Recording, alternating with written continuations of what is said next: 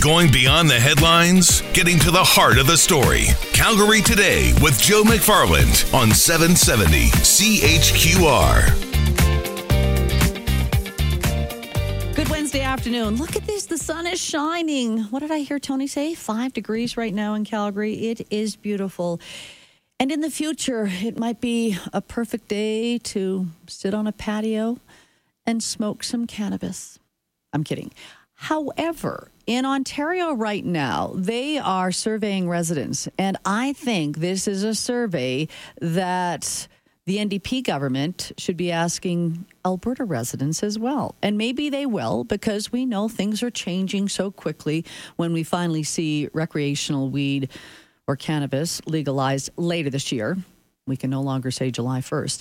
But the question that Ontario wants to hear from residents, the response is, should there be licensed cannabis consumption lounges?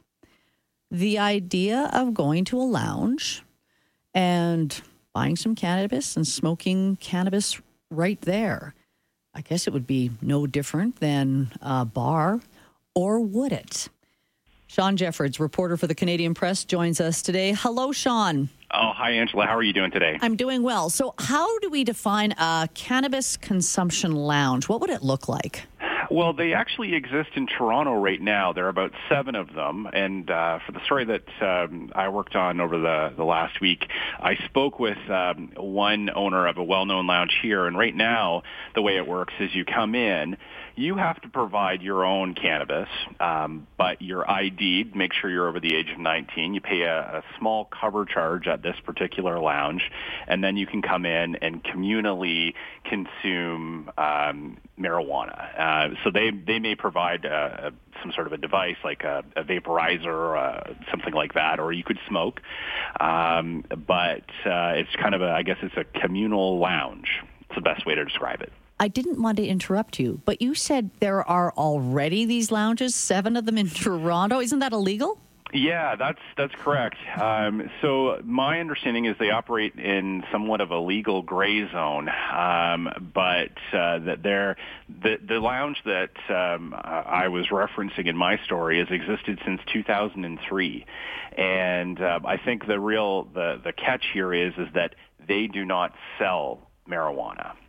But people consume marijuana, and I think it's still illegal unless something's changed in Ontario that hasn't happened here in Alberta yet. No, that's correct. That's correct. And what they're saying, or what Abby Roach, who's the owner of this lounge, the Hot Box Cafe. Sorry, John. Now I've got to interrupt. Is her last name Roach? You got it. That's right. I want to see some ID on that one. All right, back up. So Abby Roach, what is she saying? She's saying, owners of these lounges, they want to be legal. Mm-hmm. They want to be licensed. They want to have a business license. Maybe that's not quite the right way to put it. They want to be brought into the regulatory framework of legalized cannabis use in this country.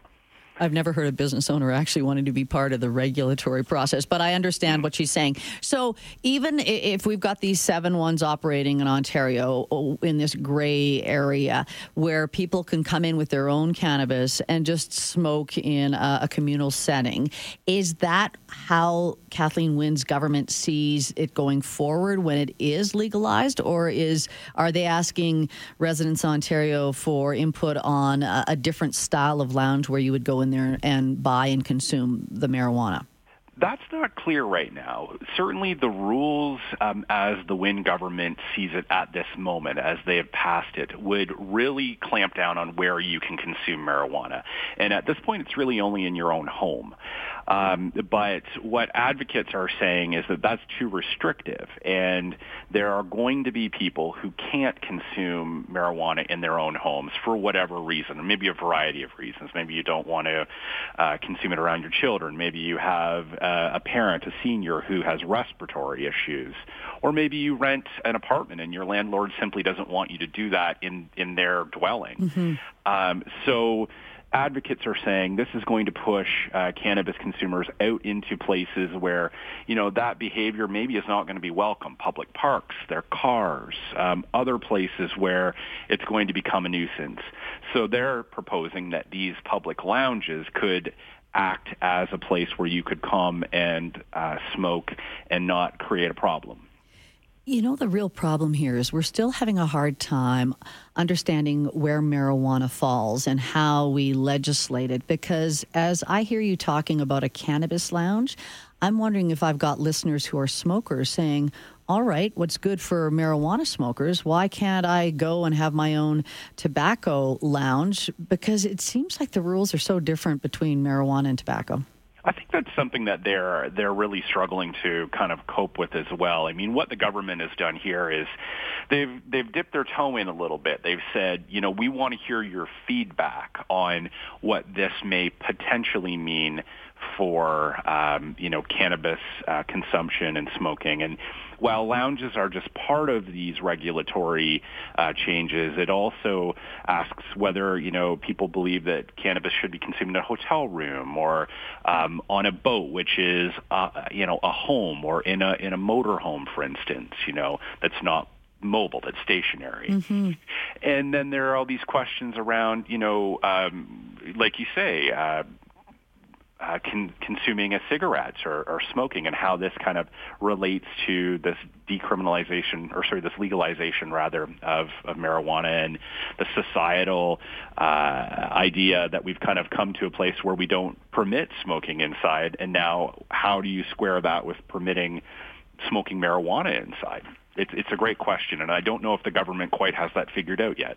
I'm actually surprised that they're even entertaining the idea of having private companies run this, because we know in Ontario, you're going to have government workers selling the legalized marijuana, which is different than here in Alberta, correct? That's right. The government has been very, I guess, steadfast in its idea that it wants to closely run the rollout here of the legalization in the province, and it's going to have its government-run stores, and that's going to be the only point of access other than a government-run website. So the idea of having private lounges it would seem to contradict that message, but the government has not really weighed in on that aspect of it either. Yeah, I mean, at this point, Sean, it is just feedback. They're not saying that, yes, we're going forward with cannabis consumption lounges. No, they're very clear about this being a very early stage sort of idea, that they want to give feedback, and that it's certainly, even if they were to propose regulatory changes that might loosen the rules up, it won't come before July when marijuana is legalized. I love it. Thanks for starting the conversation. I'm going to throw it over to my listeners now. Sure. Thanks, Sean. For having me. Yeah, you bet. Sean Jeffords, reporter for the Canadian Press. As I said, the NDP government here in Alberta doesn't have a survey yet like Ontario does, but I want to have our own little survey here. 403-974-8255. What about the idea of these cannabis consumption lounges? What do you think of that? And if we have cannabis consumption lounges, I would question why we don't have tobacco consumption lounges. 403-974-8255. That's the number to call and text. Let's get your opinion after this.